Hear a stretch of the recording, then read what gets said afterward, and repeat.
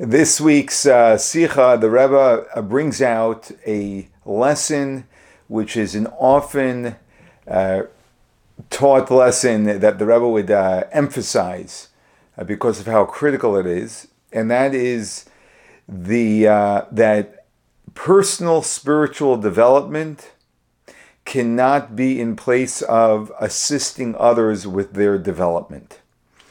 This is not an easy value to implement in life because of the natural self-interest that we have. And that's why the Rebbe emphasizes it so much, and also because of how critical it is when one Jew cares about another Jew and the difference that can make in another person's life, and that is more important than I personally developing myself to be a greater person, to be a bigger scholar, to be a more spiritually developed. And this is a fundamental and unique perspective of the Rebbe and Chabad philosophy, which is one of the things that has Chabad stand out uniquely. And the Rebbe brings this out in the story of Paro, in his conversation with Moshe and Aaron, who were sent by God to see Paro, and this was at the outset of the 10 plagues. When they come to meet Paro, they say, let the Jewish people have relief from their work. Their intention was, ultimately it was for redemption, but it was to let them have relief from their work so that they can serve God. That was really the intention. And Paro's response, which we have to pay close attention to, because a response from Paro generally is an expression of a perspective which is a Paro perspective. A Paro perspective, as we understand, would be a negative perspective. And so we pay attention to Moshe and Aaron's perspective, and then we also pay attention to Paro's perspective. And Paro's response is, why are you disturbing the people from their work? And he says these two words to Moshe and Aaron, L'chu l'sivlei seichem. Go to your work. And our sages, known as Chazal, the Chazal, they comment on these words, L'chu l'sivlei seichem, and they say that Paro is saying the word sivlo seichem, with that suffix, means you should go to your work, referring specifically to the work of Moshe and Aaron. And so they say from this we understand that Moshe and Aaron were from the tribe of Levi. We understand that the tribe of Levi was the only tribe that was not actually enslaved in Egypt, but they were permitted to continue to serve God, to serve Hashem, through the study of Torah and the observance of mitzvahs. Of course, this is pre-Torah, but we already had the Torah teachings, as we know, even from Avram already was one who was studying Torah. So from the fact that it says Lo Sivlo Seichem and not Lo Sivlo Sum, we understand that they had a unique occupation, and that occupation was the study of Torah. And in the Ramban, in Nachmanides, also comments, and he says that in general in those days it was a custom of all countries to have thinkers, think tanks, philosophers, people who would mold and shape their society.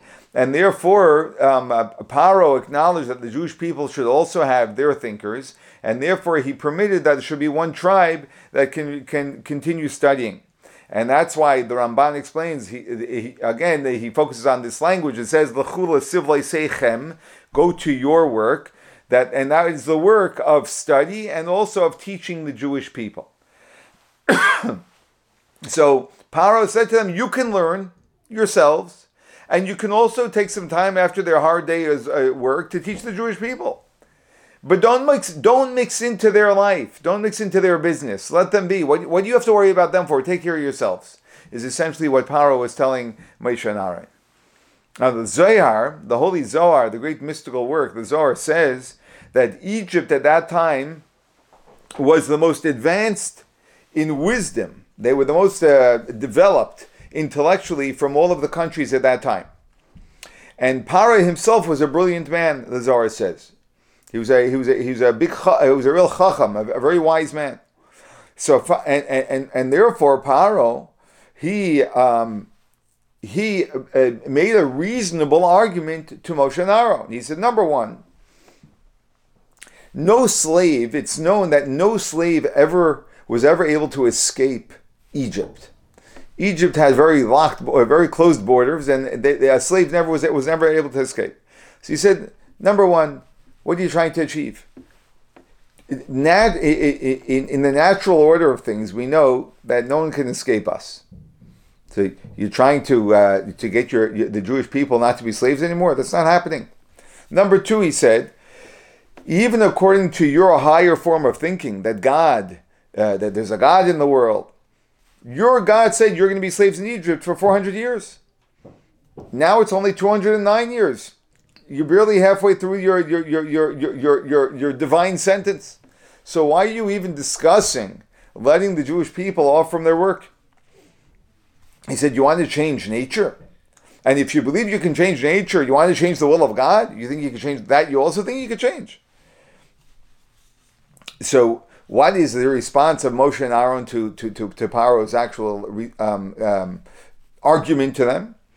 The response is that while Paro has a reasonable argument, it's a Paro argument.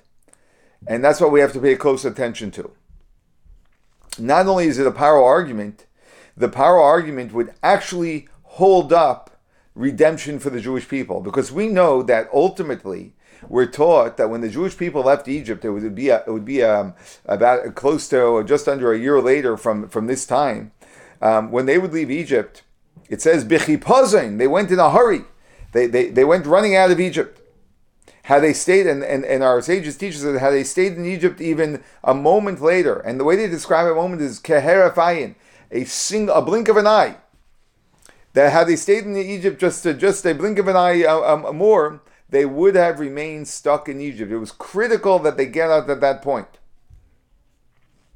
And this tells us that had Moshe and Aaron listened to the reasonable arguments of Paro and accepted them, that itself could have prevented the Jewish people from ever having been redeemed from Egypt. So specifically, not listening to this argument that Paro made is critical for redemption.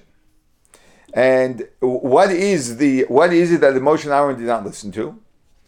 Two very fundamental things that a Jew always needs to know. One is that the Jew is not limited to the limits of reason. Reason has limits. And a Jew is not limited by the limits of reason. Paro had made a reasonable argument. No slaves ever left Egypt. You think you're going to get the Jewish people, a whole nation, out of Egypt? Even one of them won't be able to escape from Egypt. We're not limited by the limits of reason. It's reasonable. It makes sense what you're saying, and we're above that. And number two, we're also not limited by the order of the world. We're even not limited by the fact that Hashem said we're going to be slaves for 400 years. Even that can be approached and dealt with. As we in fact see that redemption was earlier than 400 years, it was after 210 years. And this is this is the Jewish perspective. So there's the Paro perspective and there's the Jewish perspective. And so therefore Moshe and Aaron said, we specifically will mix into the business of the Jewish people, because we specifically do care about every single Jew, and we're taking out time from our own occupation, which you're telling us to go back to, which we're not going back to, because we are very concerned, and we'll give up our time for our fellow Jews. So what do we learn from all of this? We learn from all of this, as the Rebbe would quote many times, he would say, Ani es nafshi hitzalti, that there's this common human perspective which says, Ani, I, es nafshi, my own self, hitzalti, I saved. I'm good. I'm making a livelihood. I have the money I need. I'm taken care of. I look after myself, which is, of course, the natural disposition of a person. If I'm good, I'm not that worried. You have a problem, I wish you the best. I hope everything's going to work out for you. But for me to be bothered by your problem, that is already an advanced level for a human. A person may even say that not only am I good because I study Torah and I observe mitzvahs and I'm a good Jew and I'm developing myself to be an even better Jew, so I'm fine. But every once in a while, I give a class to others as well. I teach other people as well. So, and the Rebbe is speaking directly to people who are very involved in the service of God. In relation to, as a lesson from the story of Moshe and Aaron and Paro, he's directing this lesson to people who are very involved in their spirituality, in their religiousness, in their own development. Without being concerned much about a fellow Jew who doesn't have that opportunity, wasn't raised that way, whatever the circumstances may be. And I just want to add that we should all apply this lesson to our own specific circumstances of concern for another person. And we'll see how the Rebbe expands this as well. A person may say, not only am I, but I even justify that I do care about other people, because every once in a while I'll give a class for other people. Why is it so relevant to me that my fellow Jew be so dedicated to God and not be so consumed in their physical pursuits? And interestingly, we find that the cities that the Jewish people were building in Egypt were Pisum and Ramses. Pisum and Ramses were cities which is well known that they were environments which were not conducive for building big buildings, because there was a lot of quicksand there. So the buildings didn't have a strong foundation to stand on, so they weren't sustainable.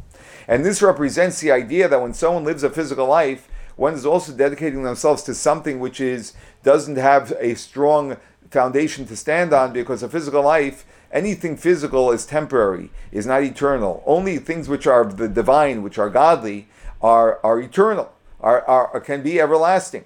So when someone's engrossed in something which is temporary, like the building of Pisum and Ramses, and what would that be? That would be someone whose life is really defined by a physical, the depth of their life is physical, that they're involved in physical things. Why is that of my concern? I'm more elevated, and I dedicate myself to more divine and more godly things. They got to take care of their own lives. This is a Paro perspective. That's the point that I was making. This is a Paro perspective. That don't mix into their business. Go back to York. You be holy. You do your thing, but don't worry about them. Moshe and Aaron would not accept this from Paro. And just as if we were to walk by someone's home and we would see, God forbid, that their home is on fire, would we say, listen, the home's on fire, I wish them well, I hope that they're going to get out of the house alive? Would we say that this is divinely ordained? Obviously, this is the path God wants for them. So who am I to mix into their business? No, we know clearly that if we were exposed to the fact that someone's in a position of danger, the reason why we're exposed to that is because we have a responsibility towards them. And therefore we do whatever we have to in order to save the people from their dangerous situation. So if this is true for someone preserving their physical life from a physical fire, how much more so should this be the case when it comes to one's spiritual life, which is really their eternal life? That when someone's spiritual life is being compromised and they may not even know it, for us to go to be concerned for them and go over to them and assist them in being able to cultivate this part of their life. And the Rebbe quotes the Frierdiker Rebbe, who quoted, the Rebbe says that the Frierdiker Rebbe quotes the Baal Shem Tov, the founder of the Hasidic movement, who taught that Avas Yisrael, loving a fellow Jew, being concerned about a fellow Jew, is not only for a Jew that we know, but it's also for a Jew who may be on the other side of the world who we don't know at all. In other words, there are no limits to the mitzvah of Avas Yisrael. We have an obligation to love every single Jew, wherever they may be, whoever they are, whether we do know them or don't know them, it's irrelevant. We have an obligation towards every single Jew.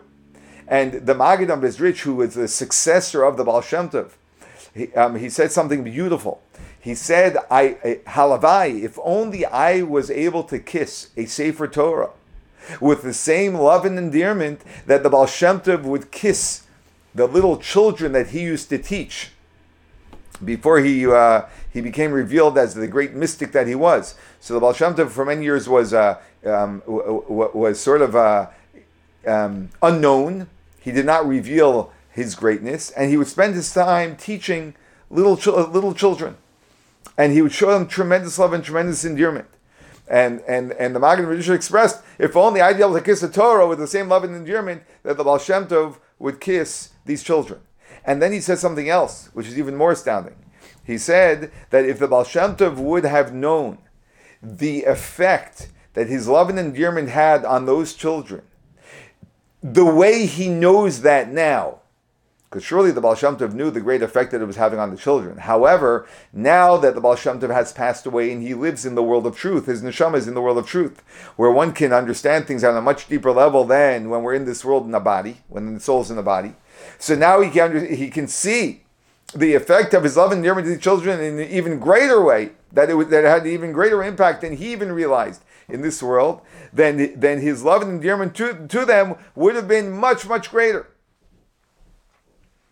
So, and the reason why we say v'ahavta l'reacha kamocha, you should love your fellow as yourself, is to teach us that just as I love myself, that even with all of the faults I know about myself, but I overlook them and I can still function as a very vibrant person because I love myself so much that the faults don't get in the way of me embracing myself. That is the extent to which we're supposed to love another person. Which means that if I'm going to go l'chul l'sivlei seichem, that I'm going to go to my work of spiritual service of God, and elevating my perspective in life from a physical one to a more spiritual one, to a more godly one, then surely I have to be concerned about my fellow Jew and love them enough to give them the opportunity and assist them in having the ability to develop their lives to be less physically oriented and more divinely oriented. And we know, as the Talmud teaches us, that Hashem, Almighty God, does not ask of someone something that is beyond their ability to do. That means that I have what I need in order to be able to influence another Jew. And I cannot put this off even for a week. I cannot even put this off for a day. I cannot even put this off keheref ayin, like the blink of an eye. Because if I put this off even for like a blink of an eye, that can cause, God forbid, that can affect, God forbid, redemption. As we mentioned earlier, that had the Jews waited even the blink of an eye more, they would not have been redeemed. That's how critical this is. That's how critical the Rebbe saw this to be. For every one of us to be concerned and care to this extent and love a fellow Jew this much, to be able to offer them, of course, always in the appropriate manner, in the manner that's conducive, and in the manner in which the other person can hear it, and receive it, and benefit from it, the value of living a divine-oriented life and not a self-oriented life. And so the lesson the Rebbe concludes is that this is a lesson to anyone whose life is involved in the study of Torah. There are certain individuals whose lives are, their entire life is involved in the study of Torah. And then you have also people who are not yet married. They're still in yeshiva. They're still studying in yeshiva. He says to both of these groups of people, need to always remember that I cannot just think about myself. I must think about others as well. And of course, we can expand this message.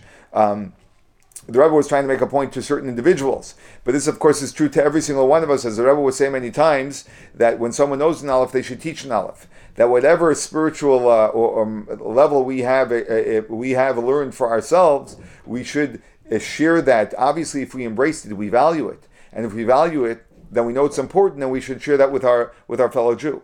And this will especially be true when we know that the Jewish people are koima achas shlema, that we are a single edifice, we are a single organism, that there isn't a me and you, and I care about myself, you care about yourself.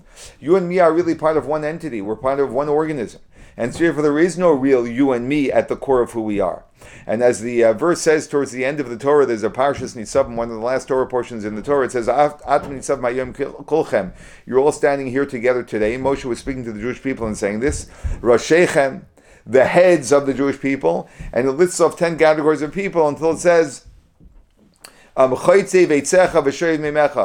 wood choppers and the water carriers. The